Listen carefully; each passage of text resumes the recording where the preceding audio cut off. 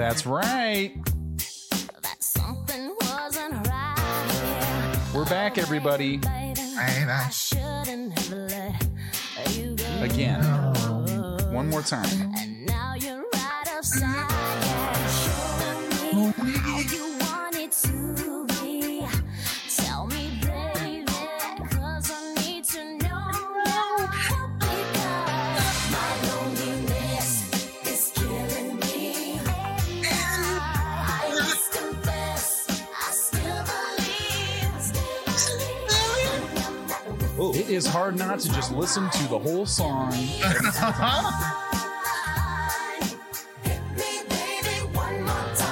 Yes. We're back, everyone. We're back. ProdPod in the mix. I'm James, one of your hosts. I'm Brandon. Hey.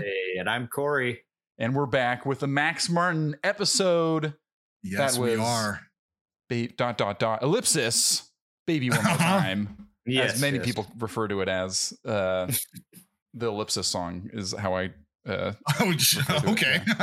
Yeah. What? Everyone gives me that same reaction. I don't know. I've always known that about you, James. Yep. Ellipsis, baby. One more time. One more time. That's what it's called. Not as catchy. Not as catchy. Thank you so much for joining us. Welcome any returning members of the ProdPod gang. We are moving on from Berry Gordy, Motown land, Hitsville, to somebody with alliteration, a part of his name, which I think is fun. Max Martin. You wonder if it's even his real name because it's just too, it rolls off the tongue too easily. He has essentially created our childhood music culture in between all of us, I feel like, but it's hard. I'm to get too ahead of myself. How the hell are you guys doing today? Dude, I'm doing fucking ripping good. I'm excited about this app. This has been such an enjoyable time to get ready for. Yep, I agree. Today I am doing good. It's been a long time. Yesterday, not so much, but today we're good.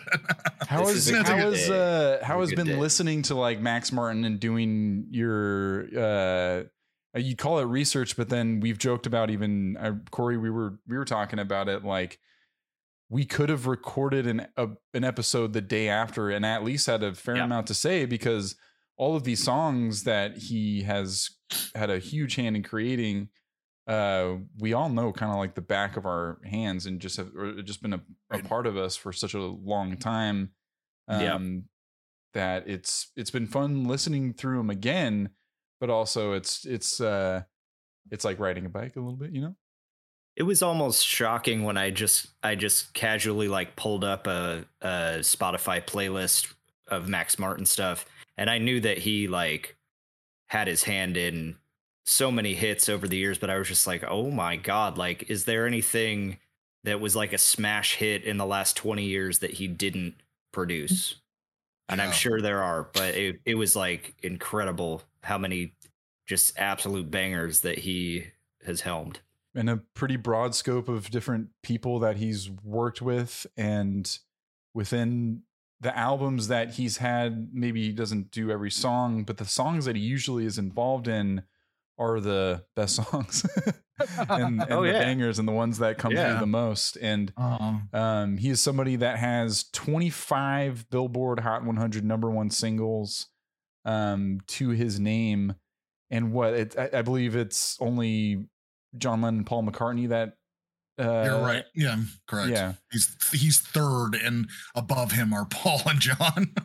That's and another Martin, George Martin, tied with them Beatles.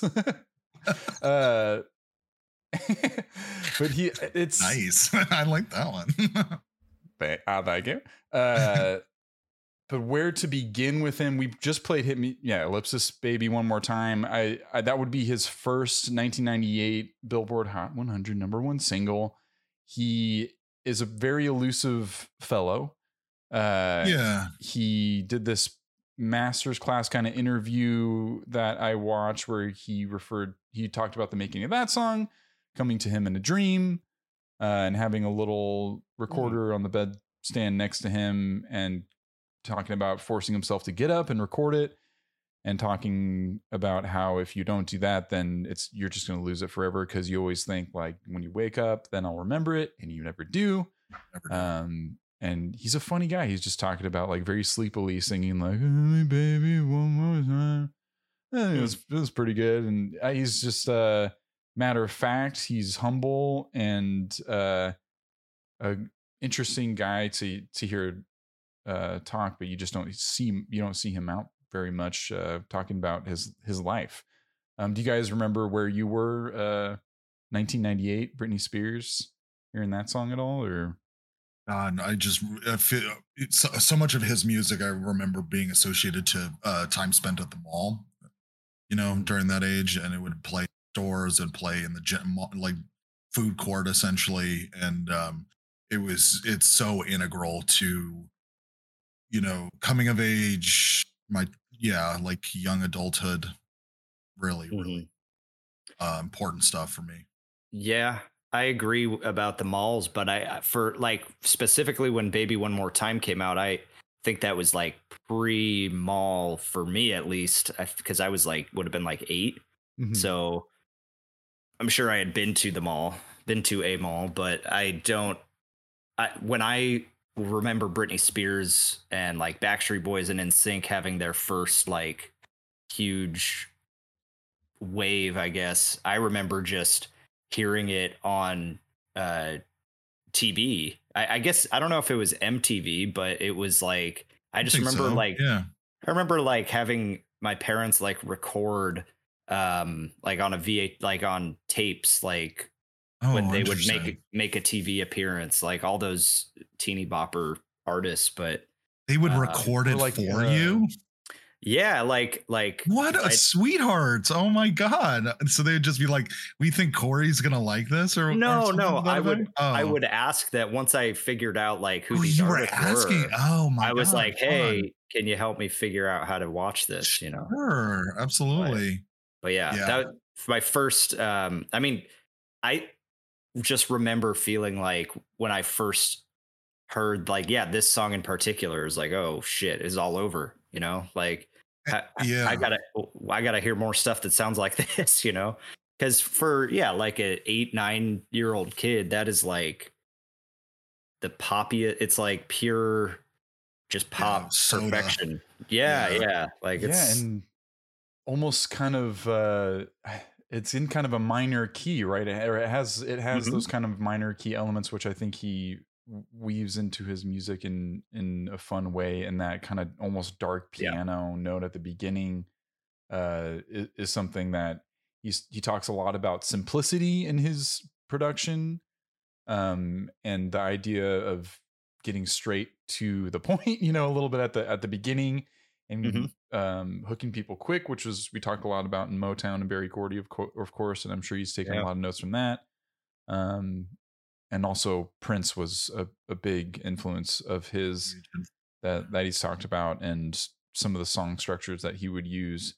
But even with that, he said that he wouldn't want to add a lot of parts, like three parts, maybe 4 is what he said. And it makes it so I find like a lot of freedom in those limitations, especially as an artist, like an aspiring sort of, just even in my own little world as a hobby, and seeing someone really apply those limitations to themselves, but still finding ways to find inspiration in the weird aspects of things. And that's kind of been his mantra. It sounds like it's simple but unique at the same time, and finding that balance between the two.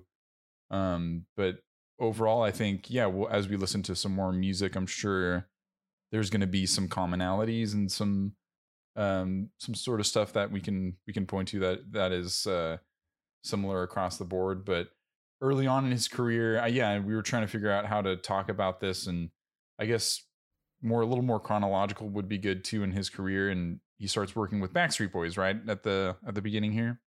Yeah. He was like in a band and had worked with a couple people before, but I feel like it was mainly Swedish people. Right? I saw that he was in a glam rock band as a teenager.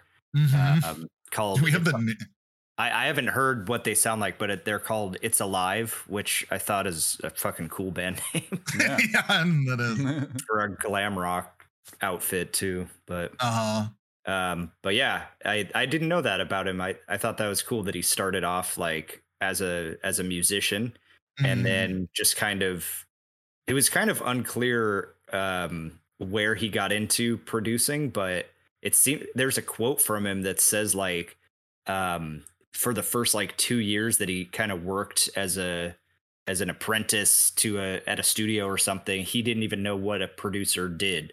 And he was just kind of soaking it all in. And then at one point, everything just kind of clicked and became little Max Martin. Is that kind of what happened with Todd as well? Is he was like working in studios? Started there. Yeah, but I think he like know-how to the operation. He was more like almost like a child prodigy sort of in a way. But it seemed maybe Max Martin's just being, humble or something, but he basically said like, I had no clue what I was doing.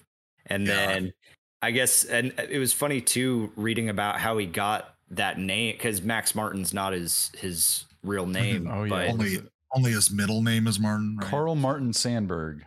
Yeah, right. But I guess, unless I read this wrong, but I read something about like he was like a co-producer on a track in his early days, and whoever he was with just kind of made up that name and put it on the label and was like, this guy's Max Martin. And he was just like, oh, okay, I guess. Like he didn't come up with it himself. He just kind of had to go with it.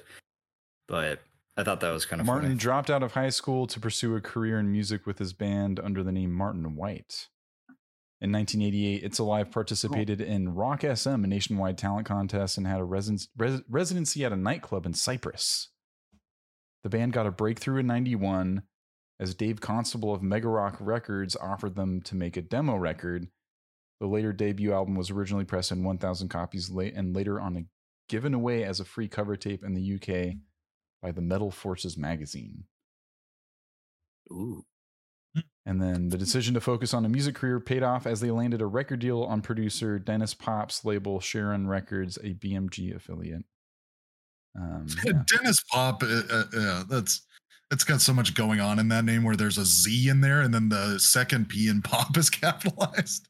Oh boy. A very extra name. Yeah, the Z, it just looks so cool. And at the end, this is just Wikipedia. This is my lazy research. But more importantly, though, Martin also began collaborating on songs with Pop, recognizing a talent for writing pop songs in the young rocker. Pop renamed his new protege Max Martin and eventually became Martin's mentor. Yeah. And then he was hired by Sharon Studios and spent some time learning the basics under his tutelage. And I believe he dies sometime in the 90s, which was like a big deal for him. Died of cancer in 98, of the summer of 98. And then Martin takes over as director of Sharon Studios. Started working with writer-producer Rami Yacoub. Yeah.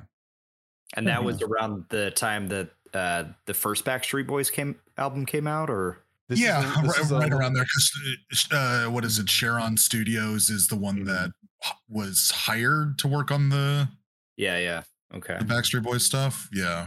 And then 97 I think is that the debut of Backstreet's Back, everybody, 97. And that was released in US 97, I think a little bit earlier in Europe.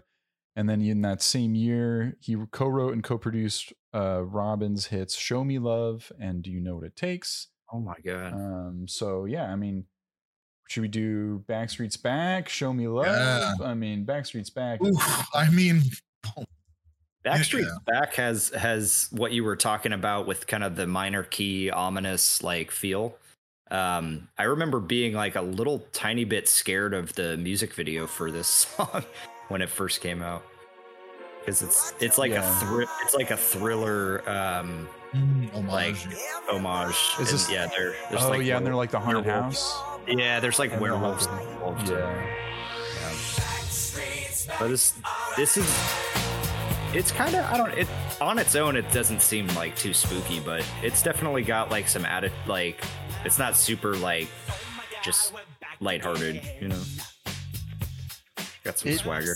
Yeah, oh, it's funky, and I agree. It's almost subliminal. Yeah. Some of his shit, and I think that's a good Right. pop song sometimes does have that bass line is just driving it in a way that, and then when they do the Yeah. it's like, ooh, that's, I don't know, it's a little creepy. And then they say sexual. Yeah, man. The Backstreet Boys were Such a good move. They were a little more bad. The bad boys. Not only do they sing the word sexual, but the way that he pronounces it and enunciates it is like, it is so unmistakable that's that's what he's saying right there. I wonder if there's a term Like everything for that, drops where out. You say the word like its meaning. Oh, onomatopoeia kind of. Yeah, that's what I was Is that what thinking. that is? Oh, Yeah. That's when like a word sounds like what it is a little bit. Right. oh, okay. Yeah. What was that? Oh, I was gonna say that I think he talked about this in that interview as well, where they played "Let's Go Crazy" by Prince, and he talks about the Prince.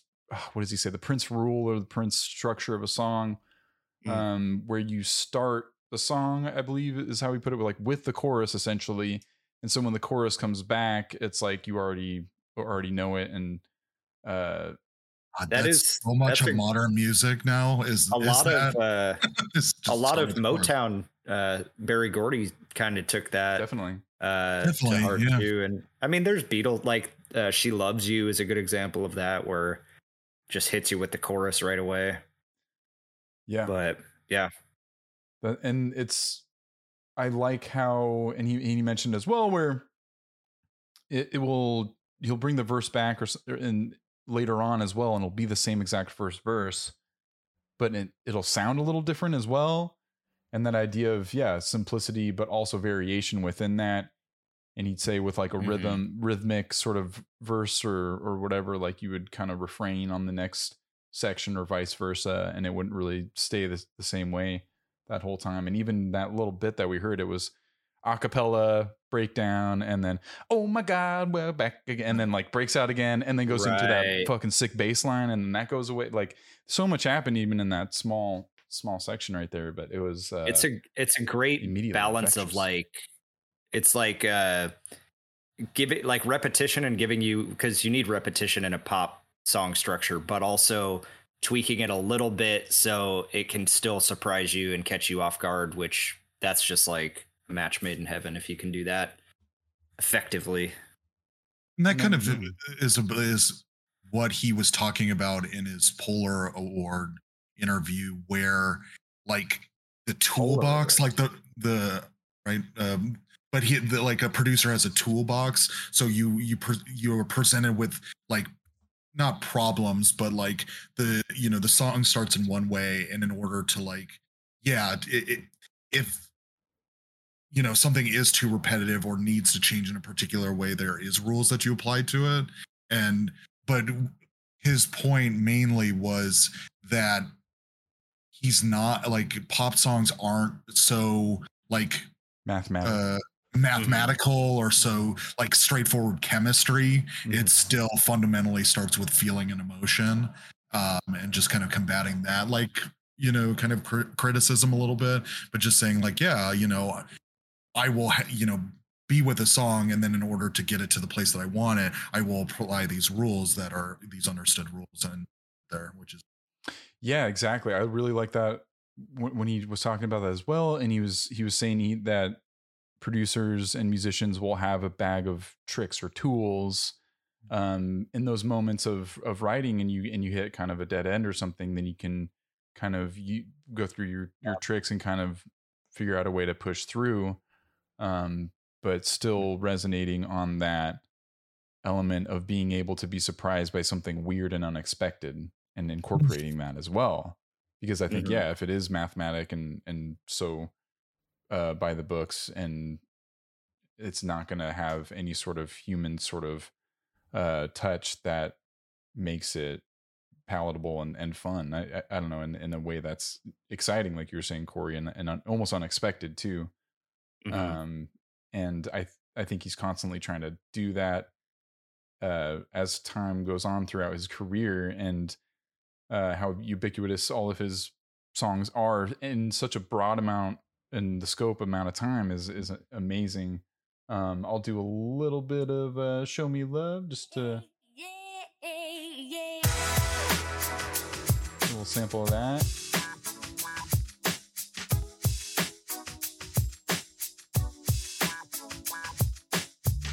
Always been told that I've got too much pride. I've been such a cool artist. Too independent to have you by my side. Very 90s. My heart said Those like horn all of hits you were safe. and those like kind of is it kind of slappy bass? It's a little slappy, but I was gonna bring up the bass since you mentioned it on that last track. The way that he like produces bass sounds is so like they're so huge. It's like it doesn't sound like, oh, this is just a bass part. It's like this is a whole like wall of, you know, they're very melodic too, which is helpful, but I feel like that's kind of a signature element of his sound is the bass production. And clean and digestible, and you can remove all the parts in your mind and put them and then mix it together as well, and it sounds great all mixed together. But it almost has like a it's like another melody or like a vocal quality to it. Like it really pushes the melodic parts of the song to the forefront. Absolutely. While still being rhythmic and stuff too. And I think that's his strength throughout his career, but his ability to highlight female vocals in particular in pop songs, and of course, you know, the Backstreet Boys and NSYNC and harmonies and having all those guys stand out from each other and have their different parts is very difficult as well. But I will always think of a lot of his female vocalists, of course, Britney Spears and Katy Perry, and for better or worse, sorry, I'm just not the biggest Pink fan. But neither am I, man. I get it. But we'll get there. And Taylor Swift, of course, which is I've been listening to a lot of Taylor Swift and even Adele. Same lately, because the Speak Now just came out. Have you've been listening to that? We've talked about it, right? Yeah, a little bit. That's the new Taylor's version. Mm-hmm, yeah. And then I mean, and she just came out with Midnight's not too long ago either, and we've already been getting ready for this podcast, so I was already kind of going through her stuff. But I mean, that's 1989, and I'm excited to get there as well, which is a big deal for him and her. But yeah, I mean, that's Britney Spears and Backstreet Boys. I mean, we can stay in there in Britney Spears and Backstreet Boys land a little bit if you guys want to hear any other ones. He wrote, co-wrote, and co-produced 7 out of the 12 songs on the Backstreet Boys' third album, Millennium, a seismic album. Massive. That's a seismic album. Huge. Like that was huge. And we were talking about, you know, like our memories of first listening to Britney Spears. And for me, I remember getting my first little stereo, and like it was like a cool like blue color, almost like those old IMAX or something. And like see-through, little see-through, and getting that album, putting it in, it was just so cool. Like blast music in my own room, and not the best. And then I look at the lyrics and trying to sing along terribly and all that shit, but very easy to remember all the lyrics. And you go to school the next day, and you'd be singing them with your friends. And I mean, even if I could share another anecdote, the private school I was going to in Riverside, California. For whatever reason, we had an amphitheater there that was like next to like the playground that we'd all play in. Whoa, cool. And they would open it up for us just to go out and hang out in, and it was like shaded, and there was like, you know, seats, and a lot of people just sit there and eat lunch and hang out. But there was a period of time they would just be blasting music, and it would be Backstreet Boys and like NSYNC and stuff, and we'd all go there and just dance. That sounds so cool. And we would just dance to like Backstreet Boys, and so this was like ingrained in me like very early, because that was just like something that we would do during recess, was go and dance, and that was like a really really fun thing to do as a kid. And then we had our whatever the programs every year, so each grade would have a song they'd do a dance to, like for Christmas. Yeah, and all the parents would come out, and we'd all like have like be the fourth graders have a song, and then the eighth graders always got a cool song because it was a K through 8 private school. And I was in fourth grade. Michelle, my sister, was in eighth grade. She got to do, they got to pick their song, and they got to do Larger Than Life for their song for eighth grade.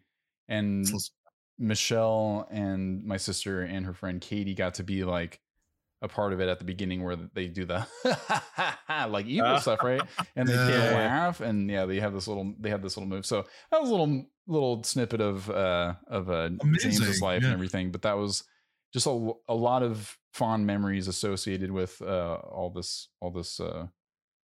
Max Martin music. And this starts the album, and this starts the fucking millennium, the new millennium. And it ended James's wedding recently. That's true. Wedding reception. Carl's like, I should have picked a different song. No, that was a great way to go out. This has an amazing music video as well. I always had a hard time trying to pick like which guy I wanted to be, because they all had. I think Nick Carter had a pretty cool like robot outfit or like armor or something. Someone was like surfing in space though. That was cool. I forget. I was so obsessed with Backstreet Boys and this album specifically, but I always thought that Brian was the coolest. I don't know why. Yeah. You guys know him, I right? get it. Yeah, you're talking about the dark-haired guy? No, he's like the main guy. He's kind of like brownish blonde. He's kind of short. He's kind of the JT. He looks like a little older than the other ones, but he just kind of like, I don't know. He seemed like not as crazy as the other guys. He just seemed like, I'm just here to make my music, you know? I just remember thinking he was cool. Hell yeah, dude. That's you. Yeah. That's you, man. I am Brian. I am Brian. And yeah, I mean, we could just keep going through all the great Backstreet Boys songs. And well, Brandon, we could be here all day. That could be a whole episode in itself. Oh my goodness. Brandon, James's story about his elementary school reminded me that when we were in fourth grade, our teacher let us, like, do you remember we had like art day on Fridays or whatever? It was like Friday afternoon.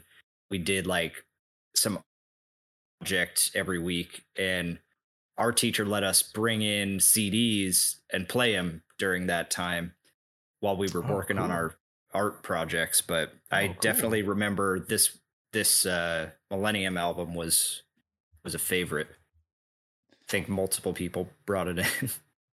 It was huge, and I even like the chrome kind of cover and everything, like that was just such a, maybe it was a style that was already happening and going into Y2K and all that stuff that was just like, oh, we're in the future now, and so there's a lot of chrome, and so maybe. But I also feel like they pushed that even more. Like they saw people would see that cover and think, "Oh yeah, that's what the future is." It was super futury, yeah, and so it was futury, very iconic. Like when I think of the music around the time of the and I mean it's called Millennium too. Like, it comes out in 1999. like the Y2K album for sure. So a lot of people are like, "This could be the last album we ever listen to that ever comes out." That'd be all right. I think this it's a good one to go out. And also the sound of that record too, because like just the song that we played, that like wow. It's just I don't know. It's so I have such a strong association with that time and that aesthetic, you know. Yeah.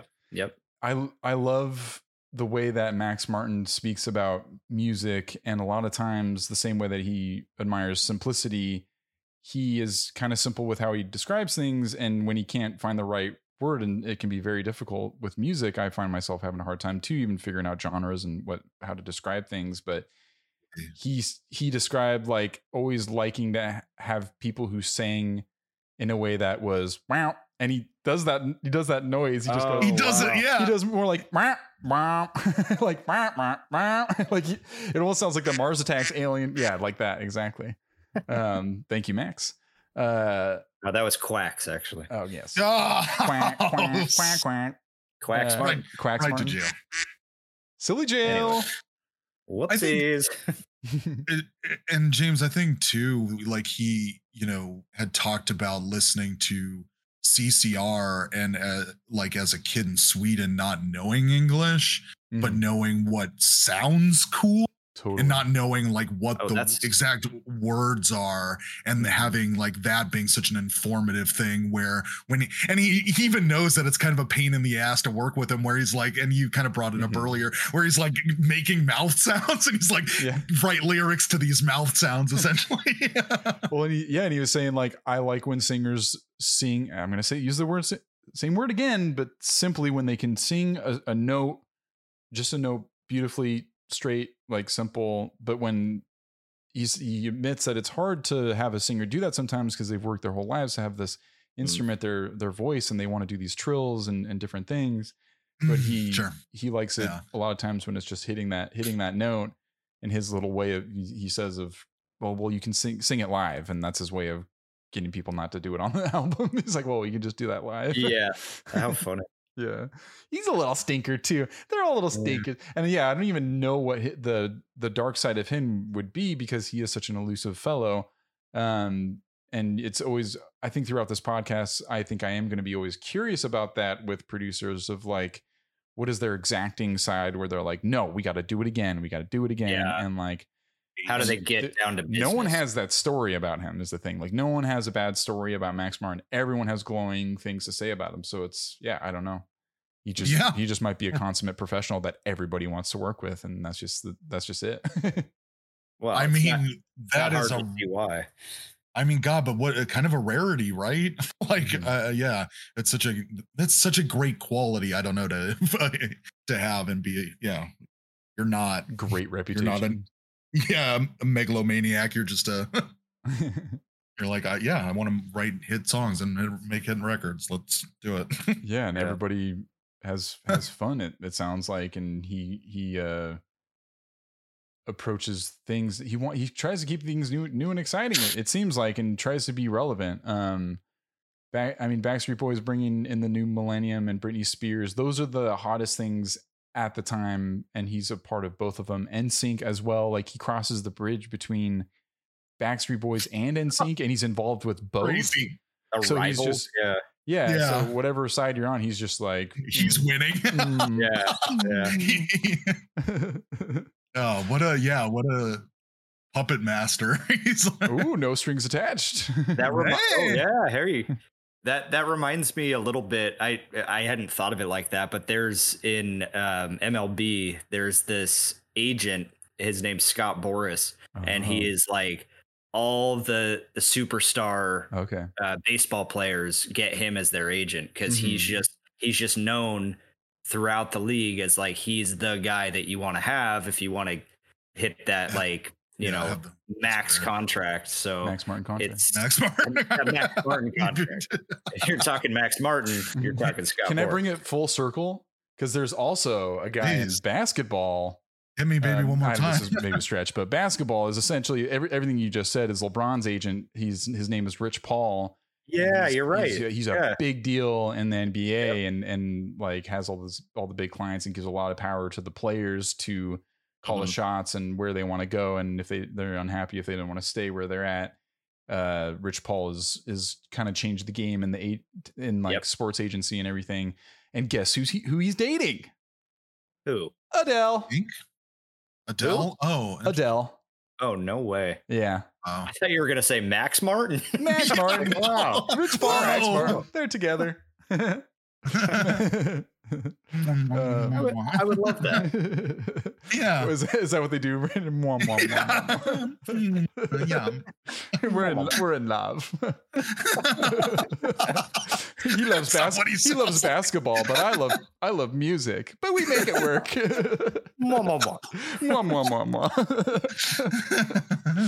Uh-oh, the mushrooms are kicking. Oh, stop. No. What are you talking about? We did a couple Backstreet Boys songs. I could go all day, like Shape of My Heart. Let's see, like yeah. what other ones we got here. I think it was Quit Playing Games with My Heart, I believe was another one. It's yeah. Well, he does I Want It That Way too, right? Yeah. Right. That's like the ultimate Backstreet Boys song. Oh, let's listen. Yeah. Sorry, which one? I Want It That Way. I Want It That Way. Oh, yes, of course. We can, we can be at this all day. Because they all rock. They all fucking rock. Great.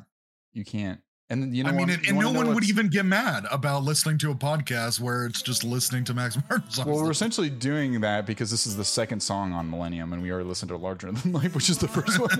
And what's the third one? Oh yeah. Guess what the third one is? Show Me the Meaning of Being Lonely. Get out of here.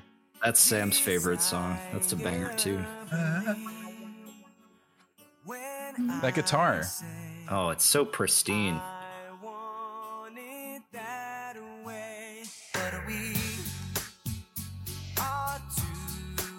You put a millennial in a room and they hear I guess anyone, but as a millennial, this is special.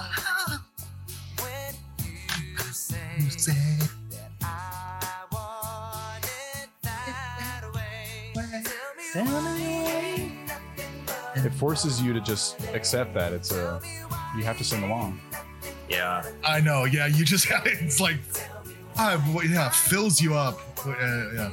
I think this album for sure we've talked about, but this song and the music video, I really feel like I watched it just on repeat as a kid, just as over and over and over.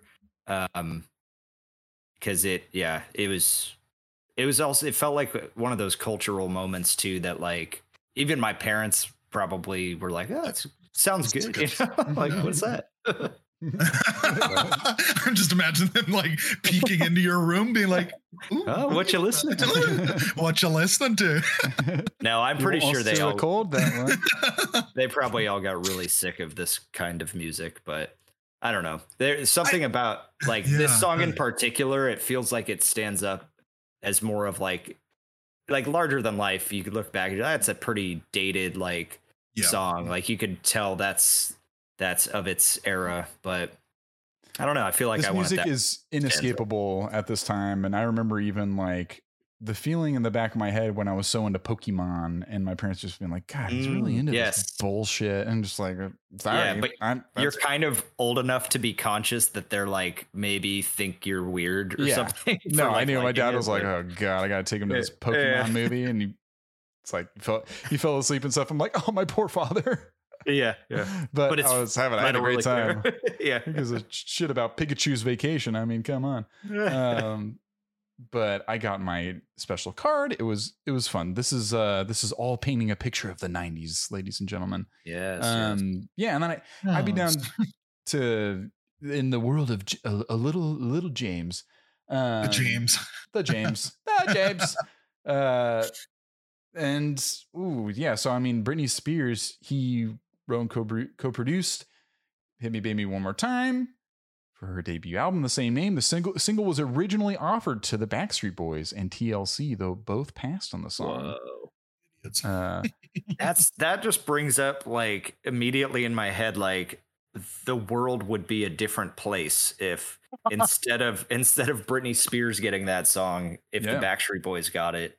Big time. I mean, that's like a butterfly effect kind of thing right there.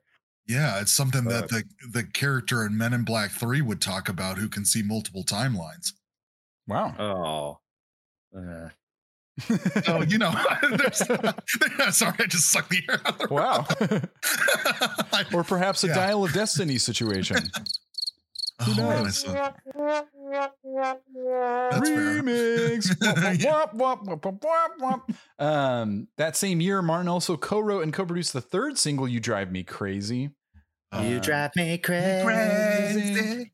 Also a banger. And then by 1999, the album Baby One More Time had sold over 15 million copies in the US, certifying diamond status. God. Oh my goodness.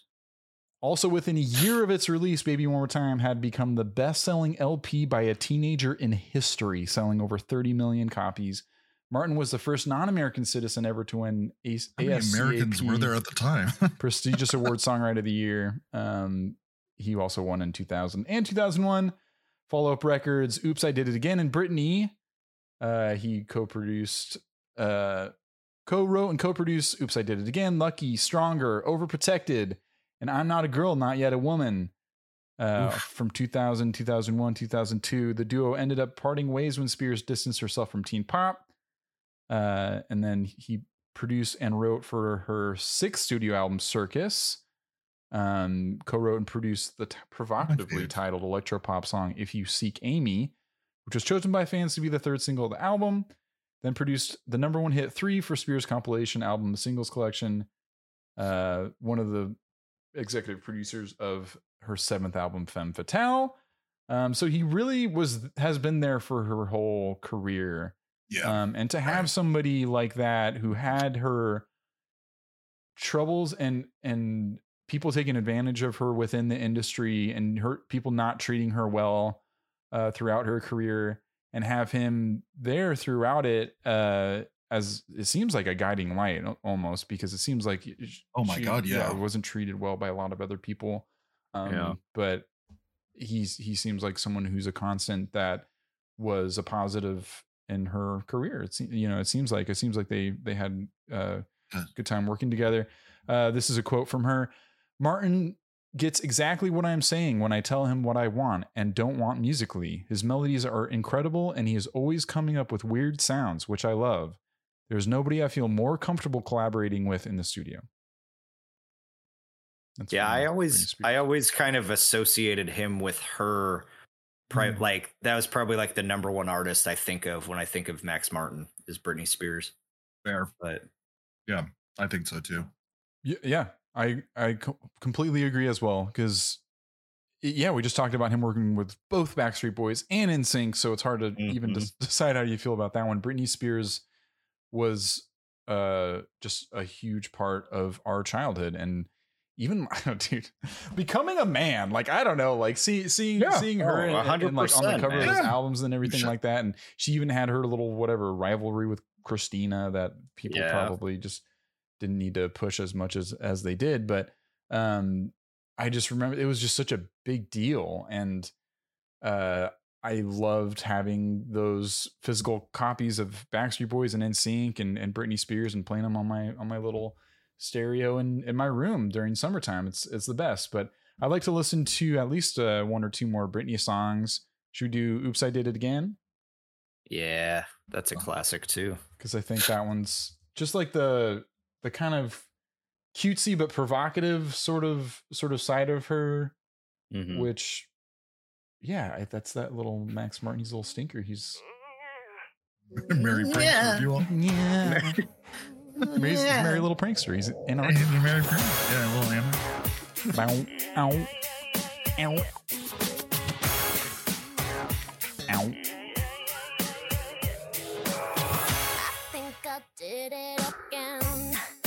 This bass line. But yeah, I mean, it's the same kind of thing where it's just like a throb. It's like a stab, you know?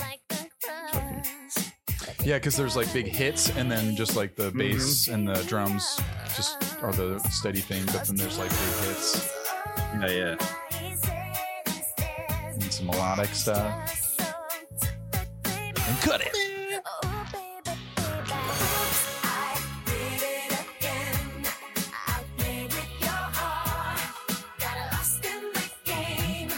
Instant hit, like instant. Yeah. I mean, this is just the whole melody of this chorus and even the verses. It's just like vocal melody. I mean, it's just like timeless almost. Like, absolutely. It's like, how did he come up with this shit? Yeah, seriously, because it in his dreams. While sleeping. That's probably it. Well, they ask him in that interview about, I'm just going to keep referring to that because there really isn't much to draw from. And there isn't much, but the guy asked how he wrote Since You've Been Gone, just to touch on that real quick about his process a little bit. And he was talking about moving to New York with his family. He was referring to that as a time where he wanted to get more of an idea of different types of music and culture and things like that. because he's like, that damn Pharrell, he just blew up my spotlight, man. But he was there, and then he's like, oh, I wanted to learn how to play a new instrument, so I bought a guitar and went up to my room and was just trying to practice and learn how to play the guitar. He's like, I'm still not a good player. And the guy still says he's not a good guitar player, even though I know, that's so humble of him. And so humble, he's just like, yeah, I wrote Since You've Been Gone, but what are you talking about, suck, Max? Whatever, it's fine. Yeah, you've written some great guitar shit. And that's another example too, where she wins that's a huge moment, I think, at that time as well, because I remember being able to stay up late to watch that finale, and that was such a big deal for her to win a moment like this and all that stuff, and for her to have a single that hit so big after and be actually like a great song that has lasted when a lot of and you wonder if it's like, is it because it's a great song, or that's because of the time why a lot of other American Idols don't have as much memorable stuff, but everything just coalesced in that moment, and I think he played a big hand in making her career what it is as well. Yeah. And who she is, and coming out of American Idol, and to take that next step for the first season with him was really cool. And for it to be so kind of matter of fact, and coming from a place where he's childlike, amateurish, just playing with a new toy instrument, speaks to the beauty of art, and being able to be open to those ideas that come through, and catching them when they arrive. That song, man, Since You've Been Gone, just like blows the door off the hinges, and then that song in my mind visually is like in a spoof like movie where the door just blasts off out of it. It is, man. Because it's got that much kinetic energy coming from it. It's insane. It's just when it gets to the coming out of the pre-chorus into the chorus, it's so genius. Like every time I hear it, it's not lost on me. Just cutting everything out but her vocal, Since You've Been Gone, and then just all slamming in at the same time. Oh, it's fucking so good. And this was a song that this came out when we were in like high school, right? So we 2004. We had what we thought was pretty cool music taste, but I remember hearing this and being like, this is fucking sick. Like, this is a good song. I can't deny that. Even though I'm too cool for pop now, but this is I'm glad you brought that up, because I think also too, well, I'll let this song play out. Oh no, it's fine. No, it's almost like pop punky. It's a little punky. Yeah, it's got like a little new wavy kind of feel to it. Attitude. It's very inspired by the pop punk stuff that was becoming really popular. Yeah, and I think that's also to what you were alluding to, James, that he was talking about, is that there was a lot of not indie rock, but a different style of rock music that was getting really, really popular, and he incorporated that into his stuff, because he's like, well, obviously the kids are really loving shit, so let me try to take a stab at it and figure it out. And then him taking just a stab at something, just nailed it, and just completely. How about this? Totally redeemed yourself. Oh god! But what a guitar player. I guess I'll try playing guitar and just shit out a hit. Yeah. But what I was gonna say is it's good that you brought that kind of being too cool for this pop music, because that's totally what's going on right now, and that's almost like what he's talked about in his career of losing that kind of not being on the top for a period of time, and really needing to reevaluate who he is, almost, because he talked about during that time too, he had just had the kid, and he was just and there was just a lot going on in his personal life, and then he just seemed kind of down that he because God, if that's Icarus shit, where you're your highs are, I have 3 #1 singles on the charts every year for a couple of years. You're just how do you keep that pace? That is not sustainable. There's no way you can do that. I know, it's this. The interviewer didn't say this directly, but he's like, so these few years, you you took a little bit, like things didn't go as well as before. And it's like, how could they? It's like, it's almost like he was like, what the fuck happened? It's like, come on, man. Like he had how many hits before that? You can't keep up with that. But then he does. He comes back and he just keeps going. Like he has a whole nother run, you know? Imagine too, like, I mean, not to downplay, the amount of hard work and all that I'm no doubt that he put in, but just imagine it, because it seems like he kind of almost got into producing, not by accident, but just kind of like sort of like didn't see that as like where his life was going as a young adult, right? And then to just kind of like realize like, oh shit, like this is something that I'm good at, and then all of a sudden you're just like the best at it, like of all time pretty much in your lane at least. And like to have that too. Amount validation that you picked the right thing to do in life, and just like, and right away pretty much. Like I know he had his learning curve, but once he like really started working with like big artists, it was just like it didn't stop like for what 20 years or more. Like it's fucking nuts. Like, and I think that really speaks to him just being a great dude and really nice to work with. Again, like of course he knows what he's fucking doing, like undoubtedly. But I think there is a big element of him being very fun and easy to work with, and letting people be their best selves in a way, and getting to the exactly what idea they're trying to get to the bottom of. But if he didn't have, if he didn't have the, I mean, that's part of it. But if he didn't have the talent or the, the ideas too, then it's like, a lot of people like nice guy, hanging out with DJ Khaled, but he's not doing anything interesting.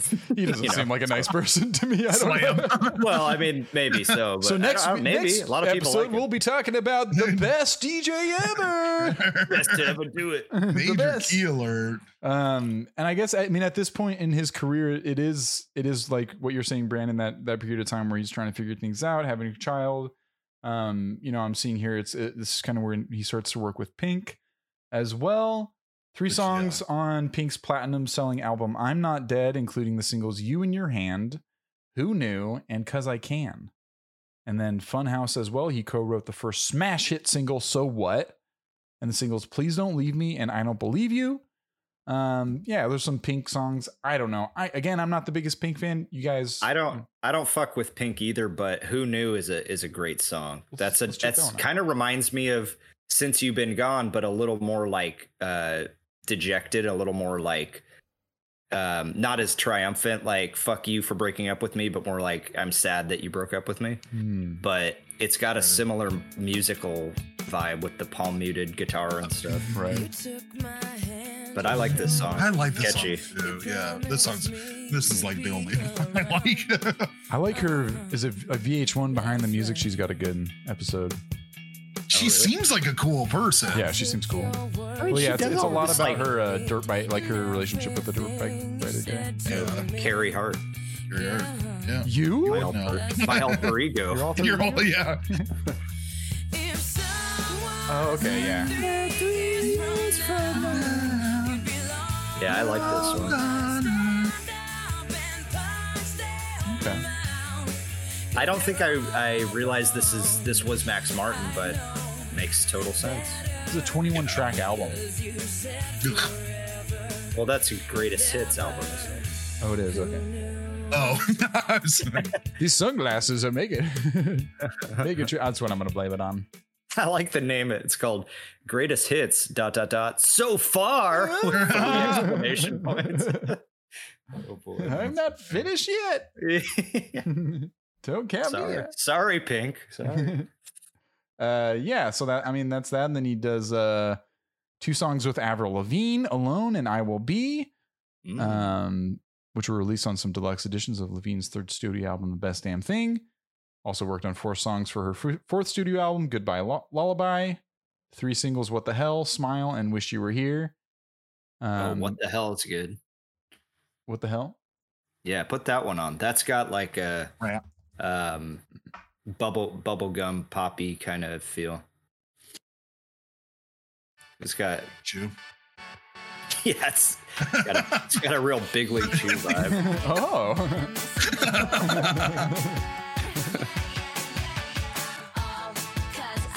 Yeah. This is just good. Like, I remember this one too, just being like, okay, I can't deny this. Oh, right. The chorus is like enormous too. I haven't listened to this song in decades, but immediately I know what the song is. Yeah. The bass just slides right in. Yeah, it does. I think right here. Yeah. Yep. Oh my god. Oh. That little vocal run too. Yes. It has this scale. Gives me chills. Freaking good. This one kind of reminds me, which I think he did this song too, but "Call Me Maybe." I don't know He if did not do that, but he didn't. Okay, he did not. But yeah, I get what you mean. Oh god, It reminds me of some of like the Taylor Swift vibe. stuff, though. Yeah, a little bit. And then this is when he gets into the Jessie J, Katy Perry. Yeah, Katy Perry period. Yeah, let's talk Perry, man. Oh yeah, I forgot about her. Well, let's do the Domino, because I thought Domino was a song by Katy Perry for a while, because he at this period of time and how he's producing Katy Perry, some of the music I could see as interchangeable between some of the people he's working with, and being able like, oh, I just wrote the song, who wants it, sort of thing. This could go to like anybody, you know. Yeah, right. This album cover looks like Katy Perry a little bit. I feel like. Who is that? Jessie J. Oh, okay. Yeah. British. And I guess I'd always assumed that this song was by Katy Perry, and I never listened to it. Like went out and listened to Jessie J. She would just always show up at Video Music Awards, and I was like, oh, yeah. I don't know who this person is, but I just see her all the time at VMAs. And then Pink would go flying into the air, doing some sort of Cirque du Soleil acrobatic thing. That's catchy. I don't know if I know this one, but yeah, I think you will when the chorus hits. Oh, okay. Like this was a commercials and shit. Oh yeah. Yeah. Sounds familiar. I feel like this could totally be a Katy Perry song too. Totally. Yeah. Down like I'm a domino. What year? When did this come out? 2011. Okay. So this would be after Perry. Teenage Dream comes out 2010. AP. Post Perry. Yeah. On her debut album. He did some of the stuff on Katy Perry's debut album, One of the Boys, in 2008. That had I Kissed a Girl and Hot and Cold. Oof. Big songs. Mega hit. Mega hits. Big songs. Even like controversial for I Kissed a Girl, I remember at the time. I know, but how was that controversial? Even at the time. I mean, gay rights was right. Still like, because when was gay marriage legalized? What year was that? 2014, something like that. 15. Okay. Yeah, but in certain places, it's still fucking. So pre that, you know. What I've heard lately is that song is now controversial again, but the other way around is like it's basically treating like gay lesbian relationships as like a choice, or like like you know, like I kissed a girl because I thought that guys would like to see me kiss a girl or something. Yeah, no, totally. Yeah, yeah. God, there's a term for that, but yeah, I know what you mean. She kissed a girl, she liked it. It's like pretending to be gay for like heterosexual attention or something. But it's also it's just that simple. It's just so simple as well, and like almost childish, and like how the song is being laid out, which is a lot of like Max Martin songs. And Hot and Cold is it's a fucking great pop song too. That's a good one. All these are great pop songs, and this is before we even get to Teenage Dream. Which is I'm trying to remember when he starts winning Grammys, because I believe if he doesn't win, he's at least nominated. He's nominated. He doesn't have a Grammy at this point yet. He's nominated in 2000 for "I Want It That Way" for Record of the Year and Song of the Year. Millennium for Album of the Year nominated in 2000. Not until 2011 is he nominated again for Teenage Dream. Doesn't win. Wow. and then he. So I wonder what I Want It That Way lost to, because that seems like that should have won something. Which one? That seems like a real whiff. I Want It That Way. I know. Yeah, what did it lose? What did it lose to? It's real silly. 2000. And then he wins producer of the year non-classical in 2015. He wins album of the so late in the game. Album of the year for 1989. Best pop vocal album and album of the year for 1989, which is why that's Taylor Swift. Yeah, it's a big deal. Yeah, and then this can't be right. The Santana Rob Thomas song. Oh no! Song of the year that year. There's no way. Really? That song was also. Is it Smooth? That song? Yeah, Smooth. Yeah. Yeah, that about it. There were so many I'm also thinking like Mambo No. 5 came out around that time. Right. Like there's so many like just like world like Who Let the Dog like there were so many just like the thong song. Cultural moments that happen around that time. So it's cheeky shit. Album of the year 25. Adele's 25. He wins album of the year for that as well. So what did that have on it? Like what were the hits on that one? 25. Was that Rolling in the Deep? I want to say yes. No, it's the one before that. Oh yeah. I don't. What's on it? Hello. It's got Hello. No, I think that's after. Yeah, this is after. Yeah. 25 sure. has Hello. 2015. 21 would probably be the Rolling in the Deep. Yeah. I always think Lionel Richie though. I always think, is it me you're looking for when I have to try to remind myself. I can see it in your eyes. I gotta try to remind myself. Gotta try to remind myself. We just got a little peek in your internal. Figure it out, James. Going about his day. Can't figure it out, can you? You're just too big of a Lionel Richie fan to figure it out. So fucking stupid. Give Adele some respect. You try. Just can't do it. You'll get it eventually, man. Never. So which Katy Perry song should we listen to? I mean, my God. Yeah. I Kiss a Girl. I mean, Teenage Dream is such a like my favorite song of hers for sure. Yeah.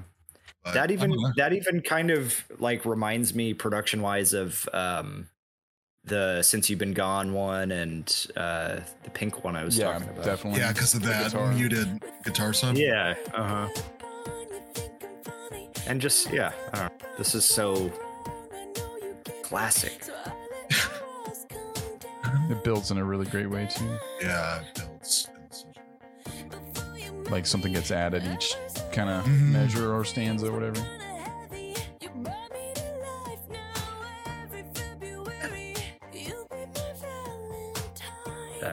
Song in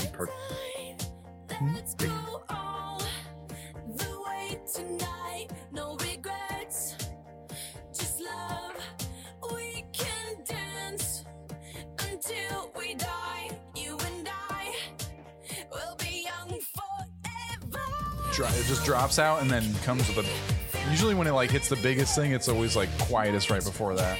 Yeah. Good technique. And then the synths. I feel like this is where his synths start to get just.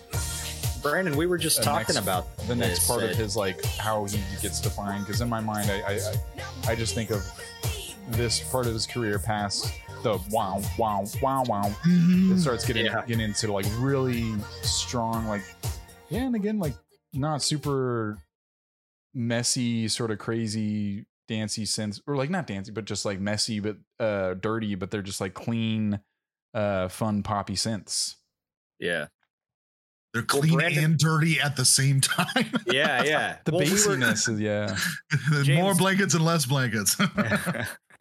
At your bachelor party, James, Brandon and I, we were talking about this song in particular because Brandon, you mentioned that at first you thought they sounded like a guitar, because it sounds like an 80s and like anthem like, rock, like an arena rock. Yeah. Oh my God, it's incredible. I love it so much. That's something that he starts to employ, and then people start to seek him out for that sound in their albums. And I think 80s is starting to become something that is nostalgic for a lot of people, leading into, the 2010s to 2020. A lot of people looking at the 80s as, nostalgic. And I think 1989 with Taylor Swift, you mentioned that one being one that he wins the Grammy for, and we'll get into her, but that is very much, it's trying to bank on that 80s pop sound a little bit too. But yeah, this is just like 2008, he gets 2 Billboard Hot 100s. 2009, he gets 2. 2010, he gets 3. 2011, he gets 3. 2012, he gets 3. Like, he's just on a roll. 2013, 2. 14, 2. 15, 2. And then 16 and 19 and 21, 2. It's just like boom, boom, boom. This decade, mind-boggling. This decade is his. And the decade before might as well be too. Like the past 20 years, he's just defined pop music and pop culture in a lot of ways too. I thought that was a great Katy Perry song, and most people don't even know his name. Isn't that so crazy? Because I mean, we do this about producers, and James had mentioned this off pod, but to bring it up is like this pod is also just so wonderful as an exercise for us to like figure out these like more unsung heroes in music, because obviously people understand the songs and the records and the artists and whatnot, but rarely do people familiarize themselves with the producers. And he is just such a wonderful example. Why I bring this up is he defined 20 years of fucking pop music. And it's just, he's such a huge influence on music. And most people don't know who he is. And I was road testing it, just asking our friends and whatnot. I'm like, do you know who Max Martin is? If I say Max Martin, do you know who that is? And almost no one knows who that is. And that's when we had this discussion earlier too, it was a testament to why this podcast is a fun one to not only invest our time in, but I feel confident sharing it with people and talking about it in a way that's like, it's informative for us, because we're not, I don't know. We were saying earlier that Corey is very encyclopedic with music and knows a lot of this stuff, which is obviously why you're here. Besides being best buds, but what the hell? Thought you guys liked me. But it's been the former's more important. It's been just learning a lot for me as well, going through this process of listening to people that I didn't know about very well, and maybe that name sounded familiar to me before, but going through the journey and understanding the scope of his career and his effect, it just changes your view on music a little bit too. And I know that it's fun to think about that with directors and movies and all that stuff. And that's a little bit more tangible. There's something with the producer that it's hard to put your finger on sometimes. And this guy, especially with his life, but it comes through in the themes, and he writes a lot of the songs too. And his ideas do have a commonality in what I've already mentioned as far as unique and simplistic fun pop music that has evolved over the years too, because the wow to the like dee dee dee dee, I'm just gonna do sounds, the like little guitar, muted guitar stuff, and then and Katy Perry and everything as well. And now it really gets into synth pop, I feel like, with some of the Taylor Swift stuff, and then even like her. Let's talk T. Should we get into some T Swift? Or is there any other, like, I mean, Katy Perry, there's some of like the more electro dancey songs, like Dark Horse and stuff that gets a little like heavier and more like clubby. E.T. with Kanye and stuff. But that's worth mentioning a bit. And I agree. As far as how the relationship between him and Taylor Swift started, I would imagine she sought him out and wanting to do something different with her sound.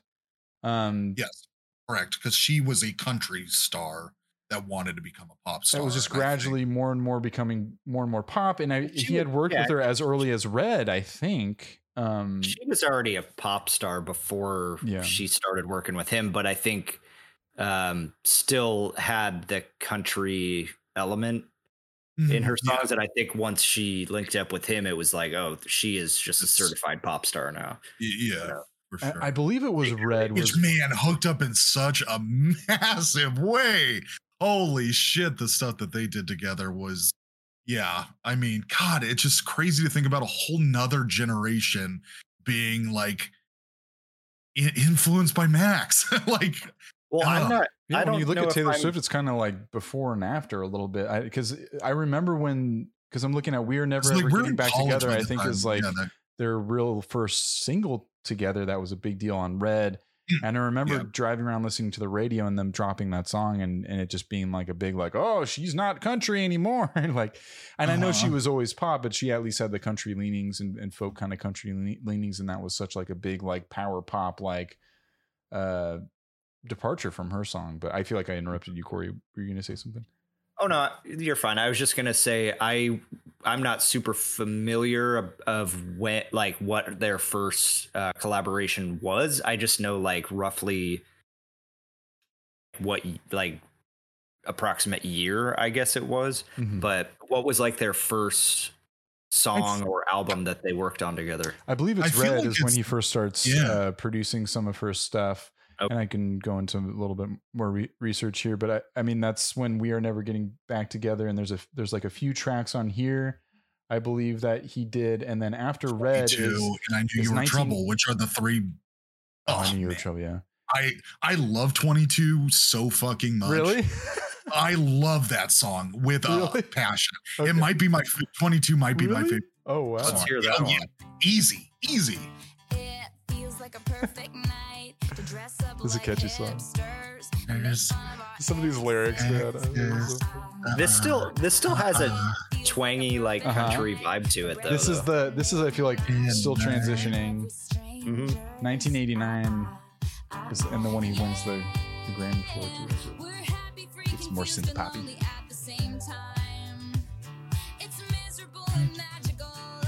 Oh yeah.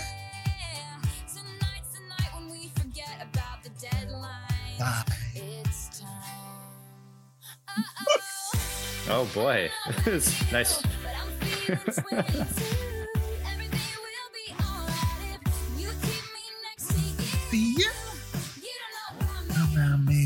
Yeah, I mean, even those synth hits are very creeping in, yeah. Max Martin, and that was. And we were 22 when that came out. Just now. Oh shit, that's true. 2012. Wow. Deal. Big old deal. So was that like your theme song when oh my god, yeah. Oh yeah. I don't remember that for some reason. Oh, I know this one. This song's great. I mean, yeah, We Were Never Getting Back Together, I Knew You Were Trouble, and 22 are just incredible pop songs. Yeah, and they have to take notice that those songs are getting big hits and expanding her audience and fan base much broader and getting more plays on different types of places. And past Red comes 1989, which is the Grammy winning album, arguably her best album. I don't know, I'm not the biggest Swiftie, but I've been listening to her a lot with Max Martin, and she's come out, she just is so prolific, and there's a lot of different phases of her career which are interesting because now she's phased out of the Max Martin stuff more so after Reputation not doing super well, and then going into, and I don't think Lover did super well either, and then doing Folklore, and Evermore was more like, let's get folksy and Evermore-y and hang out with those national boys. Those national boys. Yeah, but I'd definitely have to talk about 1989. This one has just so many, like Blank Space. I mean, we can kind of work through some of these. But I think Blank Space is probably, I'm not a Taylor Swift fan, but this is probably my favorite song of hers. Yeah, I think it's the same for me. This one and Style, which is the next one on this album, are my favies. Or actually Mirrorball. Mirrorball is my favorite, and that's on a Max Martin, and that's on Folklore, and I just love that song. But that's besides the point. I love this song. This is a really, really catchy song. Yeah. But this is where's the guitar? This is all just right arena Well, I mean, power pop song. I don't know. Yeah, it was. My understanding of this album was it was her kind of wanting to not only reinvent herself, but like pay tribute to the era that she was born in, more or less, and like kind of not have the trappings of like acoustic instruments, really. And Max Martin is right in that wheelhouse. Yeah. And I think that chorus builds really well. It has interesting sonic qualities that are a departure again from her normal sort of sounds, and she embraces it in a way that is new and exciting and not as negative as Reputation, I believe, starts to sound, where she has beef and she's airing it out and stuff. But that's what I keep forgetting is Bad Blood is on this album. I always think Shake It Off is on this album. Shake It Off is a mega hit. Yeah. Dumb mega hit. Speaking to like that darker side that she goes on after this, and Max Martin's a big part of Reputation as well. And it's just interesting to talk about these two albums where you see what works really well and what doesn't. I think with sometimes like where it clashes of Max Martin and what the artist is, and maybe it doesn't always work as they want, but yeah, I love this song as well. We should definitely do Shake It Off, but this chorus is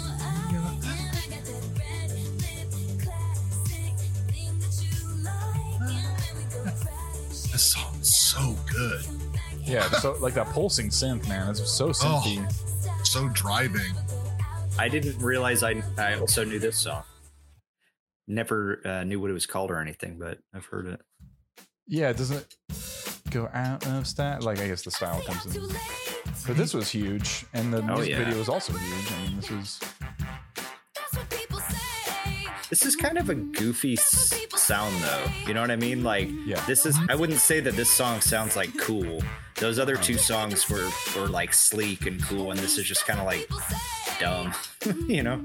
But I think that also is like kind of goes with what the content of the song is. It's like about like it's okay to be dumb. It's okay to like be yourself. Unique and like you don't have to be cool. Just shake it off. You know. But it almost is kind of like giving into the Pharrell production side. It is because this almost sounds like this could be like a Pharrell song as well, where it's like that simple kind of. Yeah, I don't know. Well, I almost like put all the single ladies. I don't know, like not singing the song, but just that simple sort of percussion with singing on top. I would put this and Happy by Pharrell in the same boat, where it's right, like very much exactly, so. Yeah. Mass appeal, because it is catchy at the end of the day, but just kind of like not much there to keep coming back to, really. Yeah, but at the heart of it, and why it's so incredibly popular, because it's just so overwhelmingly positive. That's all, you know. Because that's always something that pop music has a tendency to be like really cool and very sleek, and which can be like, you know, in order like coolness kind of comes with not being positive and like not caring, and something that's overwhelmingly positive could come off as like uncool or tryhardy. But fundamentally, people are like, oh, love it though. Like, of course you do. You love hearing a positive. Yeah. And that's tricky to do in a way that makes it interesting within the variation of the song, and having those either darker refrains or having like bridges that make it interesting, and finding those hooks that make you want to come back. It's the singles are Shake It Off, Blank Space, Bad Blood, Wildest Dreams, Style, New Romantics. That's a lot of fucking singles. Oh, is that all?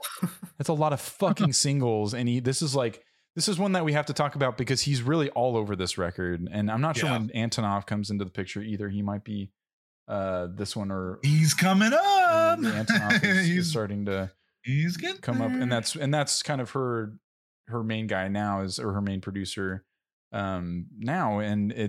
But this is the mixture of both of them, which is cool. Seeing her transitions, seeing her come to him with a certain sound, and him just fucking delivering, dude, and bringing her into the next phase of her career is above and beyond what a producer can and should do. yeah, I mean, and I guess that's, if you are going to give any criticism, maybe this Reputation song or album didn't hit as hard as the one before, but there's still good stuff on it. I mean, look what made me do is, maybe we can just check it out for a second. It's not really Taylor Swift's style necessarily, but it's not a bad song. She's got a song with Ed Sheeran and Future. You know, it's just like it's a little bit of her lending herself to. But then she's falling into the. But she loses herself a little bit, you know. Like, yeah, totally. That's a great way to describe it too. How much of that do we attribute to Max Martin though, or is that just kind of, was she in an odd place in her career? Maybe it's got to be hard to like keep going up after you hit the stratosphere, you know. I think you put it perfectly. Yeah, where this is due to come back down to earth. Her coming to Max Martin with a concept and him delivering again on what she wanted, but maybe it just didn't. Maybe the people just didn't connect with it. Yeah, because this is more. Because I just think it might be. Yeah, and maybe it's just like kind of not a fully understanding on Max's part about like how to incorporate other like trends and music into his own stuff, and maybe just not being as successful. Not a bad song though. Yeah. I could see why this not like Swifty's best.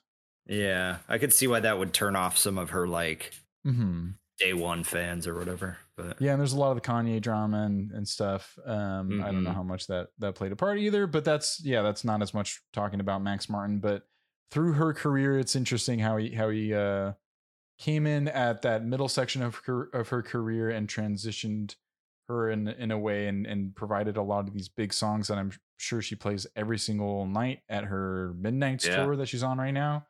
And really defined her career, but then also got to a point where she moved on and is now doing a different thing. So yeah, definitely worth mentioning.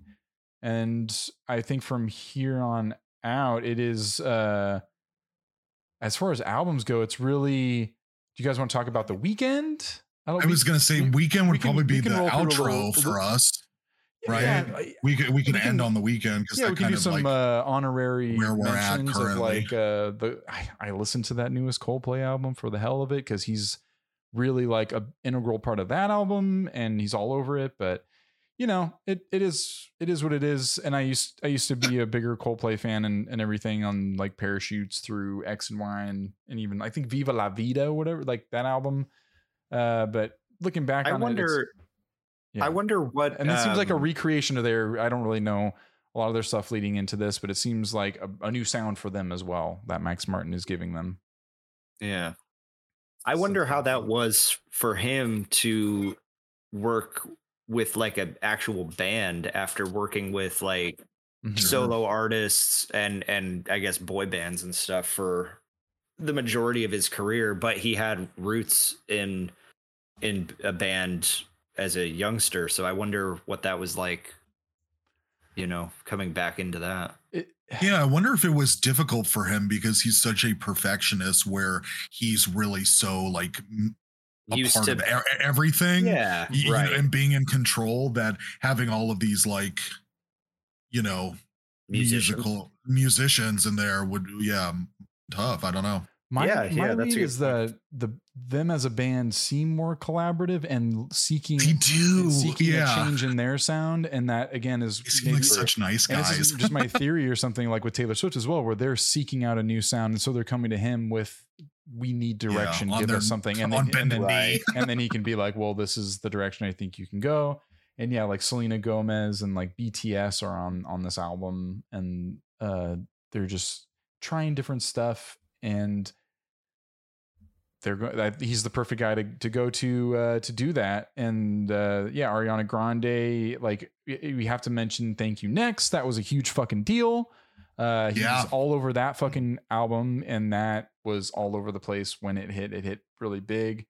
And that, like, as far as pop culture goes and everything, and who is she going to go to make this album that's about her life, about her love life and all this stuff? Like, he's the guy to go to make it happen. And Break Up With Your Girlfriend, I'm Bored is a fucking banger too. I like that song a lot. I just wanted to mention those. I feel like that's That's good. Let me take a look at this top 100 again because it's just like so much. Oh man. Can't Stop the Feeling by Justin Timberlake on the Troll soundtrack. I think that was a big money maker. It's like you got to mention that kind of stuff. Kids love that song. I've heard like friends that are parents being like, I put that song on and my kid like loses their mind over it. And so yeah, it's just because he just fundamentally makes music. Yeah, and even like the My Universe Coldplay and BTS song is his most recent top 100 single. So I mean, like he made that album a big deal to people. Like people like the main song, and maybe it's just a lot of the K-pop fans too. Probably helps a bit having BTS. I know that's a big collab. That's the BTS bump. Is that going to be his next move? Is he just going to start producing K-pop albums? I don't know. That he could probably make some. That would be an interesting for us to do. I don't know if there's more of like if there is a producer that's really like making all of, by and large, like, Blackpink and BTS's stuff. Mm-hmm. I wonder. Yeah, I'm curious. Or like I feel like it's like a factory like Motown or something too. Yeah, could be. But so let's talk a little bit about Weekend on our way out here. I just think it's cool. The two, like, was it After Hours and what's the one after? He's on Dawn FM. Dawn FM, right? He's on the last 3 of his records, I think. Starboy as well. Yeah, I mean, he's there. That's just the perfect pairing, those two together. We're talking about synth pop. We're talking about 80s inspired stuff. And that's like apparently, and we can just announce that After Hours and Dawn FM are 2 parts of a trilogy. So his third one's going to be coming out soon. So it really is conceptual in a lot of ways of, like After Hours getting whatever the car crash stuff. And then Dawn FM is a trip. I mean, and all the Jim Carrey stuff. I love it. It's kind of been one of the more enjoyable parts of getting into trying to find new stuff to get into with Max Martin. Cause again, I mentioned at the beginning, it's like, we kind of know a lot of this stuff, but let's check out some albums like 1989 and Dawn FM and After Hours. And Starboy's good too, but Dawn FM, that's probably been the one I've listened to like the most that I didn't listen to as much before. And it's got just like a really cool, I'm just going to go straight to Weekend, really cool, like concept with, the radio station and Jim Carrey speaking throughout. And then I think it really contributes, to the songs being this nostalgic, weird 80s sort of thing. Is this his newest album? I'm completely unfamiliar with this. Yeah. Is it like a concept album or? I'd say so. Yeah. Even like, and he did announce that skits. And someone had criticized him. I forget who, that it was a ripoff of Thriller. But he was saying it's his own like trilogy thing. I fucking love this song. This is just a personal favorite that I found right. That this synth in this song, like, I know this is it makes me feel like I'm in a Sonic the Hedgehog like water level. Yeah, or like Echo the Dolphin. Yeah. Yeah, this is immaculate. Yeah, right. This has been on repeat for me. Take My Breath is on this one.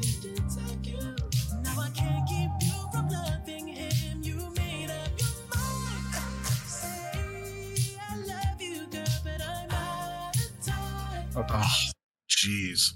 Too good. What a song.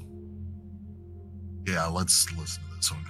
This is like, what are the numbies on this song? I feel like. Oh, even I know this one. Yeah. That's how you know. That's how you know. Yeah. He did the Super Bowl. I mean, that's everyone. Mm-hmm. And that was after this album. Look at this.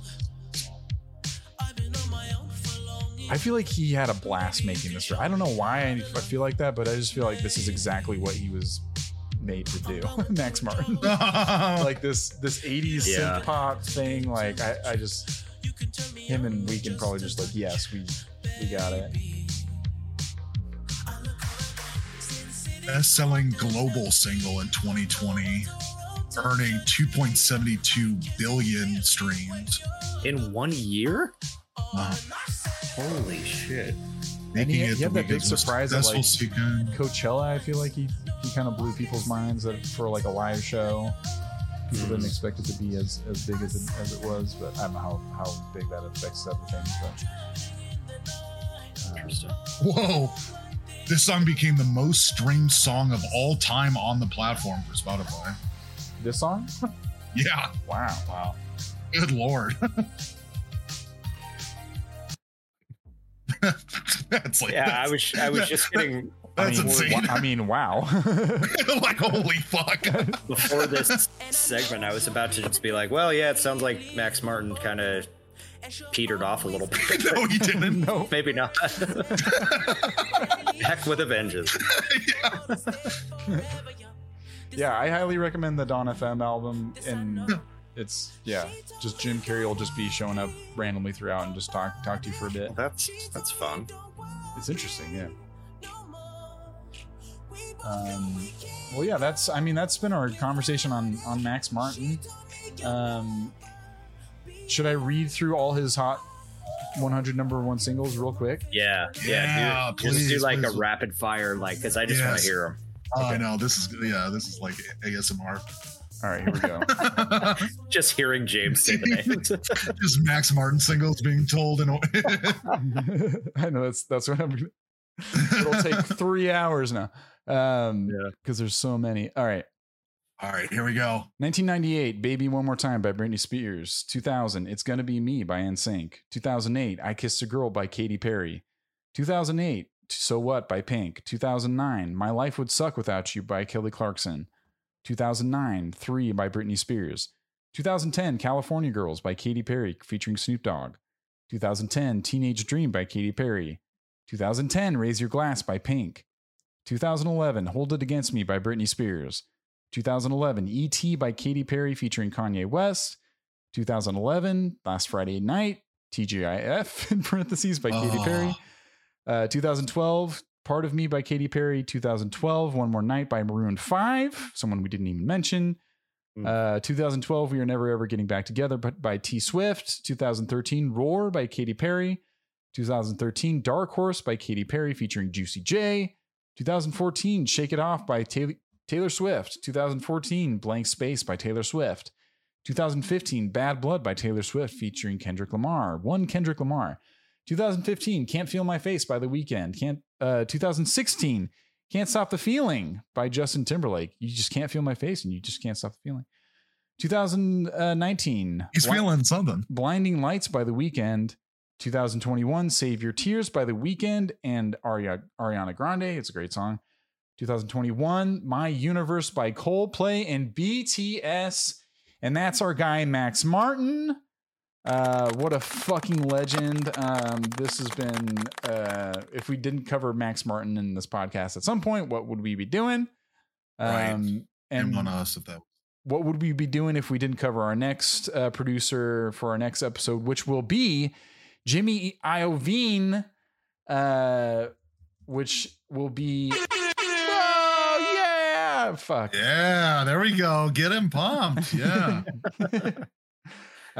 He's a big deal, big fucking deal. That's what else can you say? Hell yeah. He's a big fucking deal. Yeah. You'll find out about him next episode. Please check him out. In the meantime, I know we will. I know we've enjoyed our conversation here. Thank you so much, guys, for joining me on this journey. This podcast has been a lot of fun, and like I said earlier, it's just encouraged me to think about music in a different way and be knowledgeable about it in like a whole broader scope. And I've appreciated it.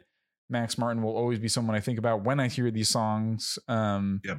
And that's just a deeper appreciation for another person that had a big part of it. Even thinking about, even writer's strike and all this is a whole nother topic. But yeah, you're just thinking about how many people it takes, and respecting that every side of it. And giving it up for those people. Any final words on Max Martin, guys? Oh boy. Guy. I love his I music. kind of so like much. was closing out a bit. Maybe Yeah, I you rushed did. it, No, but- yeah, Yeah, so, that was well said. perfect. Yeah, because I know we I- talked about in like last episodes of like how we would match them up against other producers. and Yeah, maybe this is a yeah. little epilogue-y, but Oh, you know, like him, he seems just so affable and easy to work with, and not as exacting on the surface, and someone that has had long relationships with the people that he has worked with, which I think is a great sign. So it's different in that he's pretty different than I think the past couple of people we've talked about. I think one thing that I Just would like a say straight that producer, man, like just fucking defining the art form. yeah.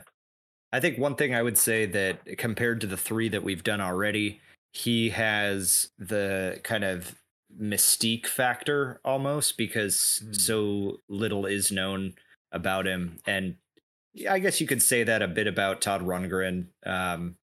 Not much about Diplo or Berry Gordy. They were pretty public figures, but Todd Rundgren was a pretty household name for a while there in the 70s and 80s. But yeah, I mean, this guy is truly like just behind the scenes pretty much. And like you said, there's no one alive that wouldn't know at least one of those songs that he's worked on. If you haven't been living under a rock for the last 20 years, then you have heard a Max Martin song. But I just saw his face for the first time while researching him. You know, Carl Sandburg. Yeah, Carl Sandburg. Quacks Martin, as I like He's to call him. He's a cool looking dude. I dig his vibe. It's always like his outfit is very minimal. It's very contemporary, and he's dressed well, but it isn't flashy or anything. He's got the very just Kraftwerk uniform. It's all black with white sneakers. Yeah. I mean, Kraftwerk isn't even a bad comp as far as like personality wise, you know, like the mystique that I was mentioning, or even almost like Daft Punk in a way of like, just, you know, everyone knows and respects what they're able to do, but do we really know the person? Not so much, you know. The product speaks for itself, and he's just taking a bow in the behind the curtains. You know, it's really impressive for a guy that defined the age of social media to not have so little known about him. It just that's a conscious choice there. It has to be very very purposeful. It's almost as if he's like avoiding things, like, because at this point it'd be hard. It's just maybe it is like hang out in Sweden, it'd be good. Maybe that's the secret to his longevity and his effectiveness, is not getting caught up in that. Totally. I agree, because all of that stuff is a detractor, really. Sure, you could potentially make the argument that it will bolster you in certain ways because you're part of the conversation, for better or for worse. But like, when it comes to really the longevity of it, I totally agree that being not like removing your ego out of it, needing to get in front of things, it's so awesome. I respect the fuck out of this guy. Absolutely. Me too. Yeah. Cool to be on the same page. And I mean, I'm trying to think, because we have been just lauding him so much. If there were any criticisms, like you almost, I guess you just say it's like overproduced or something like that. But even then it's like, you know, I mean, he's not, it's pop music. What do you want? Yeah, he's maybe not the most like versatile guy. If you think of like Rundgren, for instance, doing all kinds of different styles and bringing them together. I mean, Max Martin has a pretty distinct style, and, you know, maybe wouldn't be able to translate that to other genres necessarily, but why, you know, name broke, so don't fix it. Yeah. Right. I think some of the times that he's not successful is when he tries to incorporate certain elements of like R&B and hip hop music into his stuff. I think it's kind of like, sometimes it works, but I would honestly say that I would say a majority of the time it's not great, because it's one of those things where, and I feel like he's even talked about it in the few interviews he's done, is like he he sees how popular stuff is, and he loves music, and he loves the trends that music goes on, and he's such a student of that. And he obviously would, it's like, well, everybody loves this, so I want to try to incorporate it. And yeah, I don't think it's always effective, or always, because he just, I don't know. Yeah, I agree with that. Well, I'm glad we went on this journey. Once again, it was so much fun. I've been listening to this playlist since Barry Gordy, and it's just like so much a part of me. Same with like a lot of the Motown stuff, and Rundgren like defined a point in my life, and it's so cool that I'll be able to look back on this point in my life when I got married and stuff like that. And I'm like, oh, that was the time when I was like listening to Max Martin. So there's even some of these songs that are not only memories of when I was a child, but new memories now of me a man. I'm a big boy now, and me a man. Like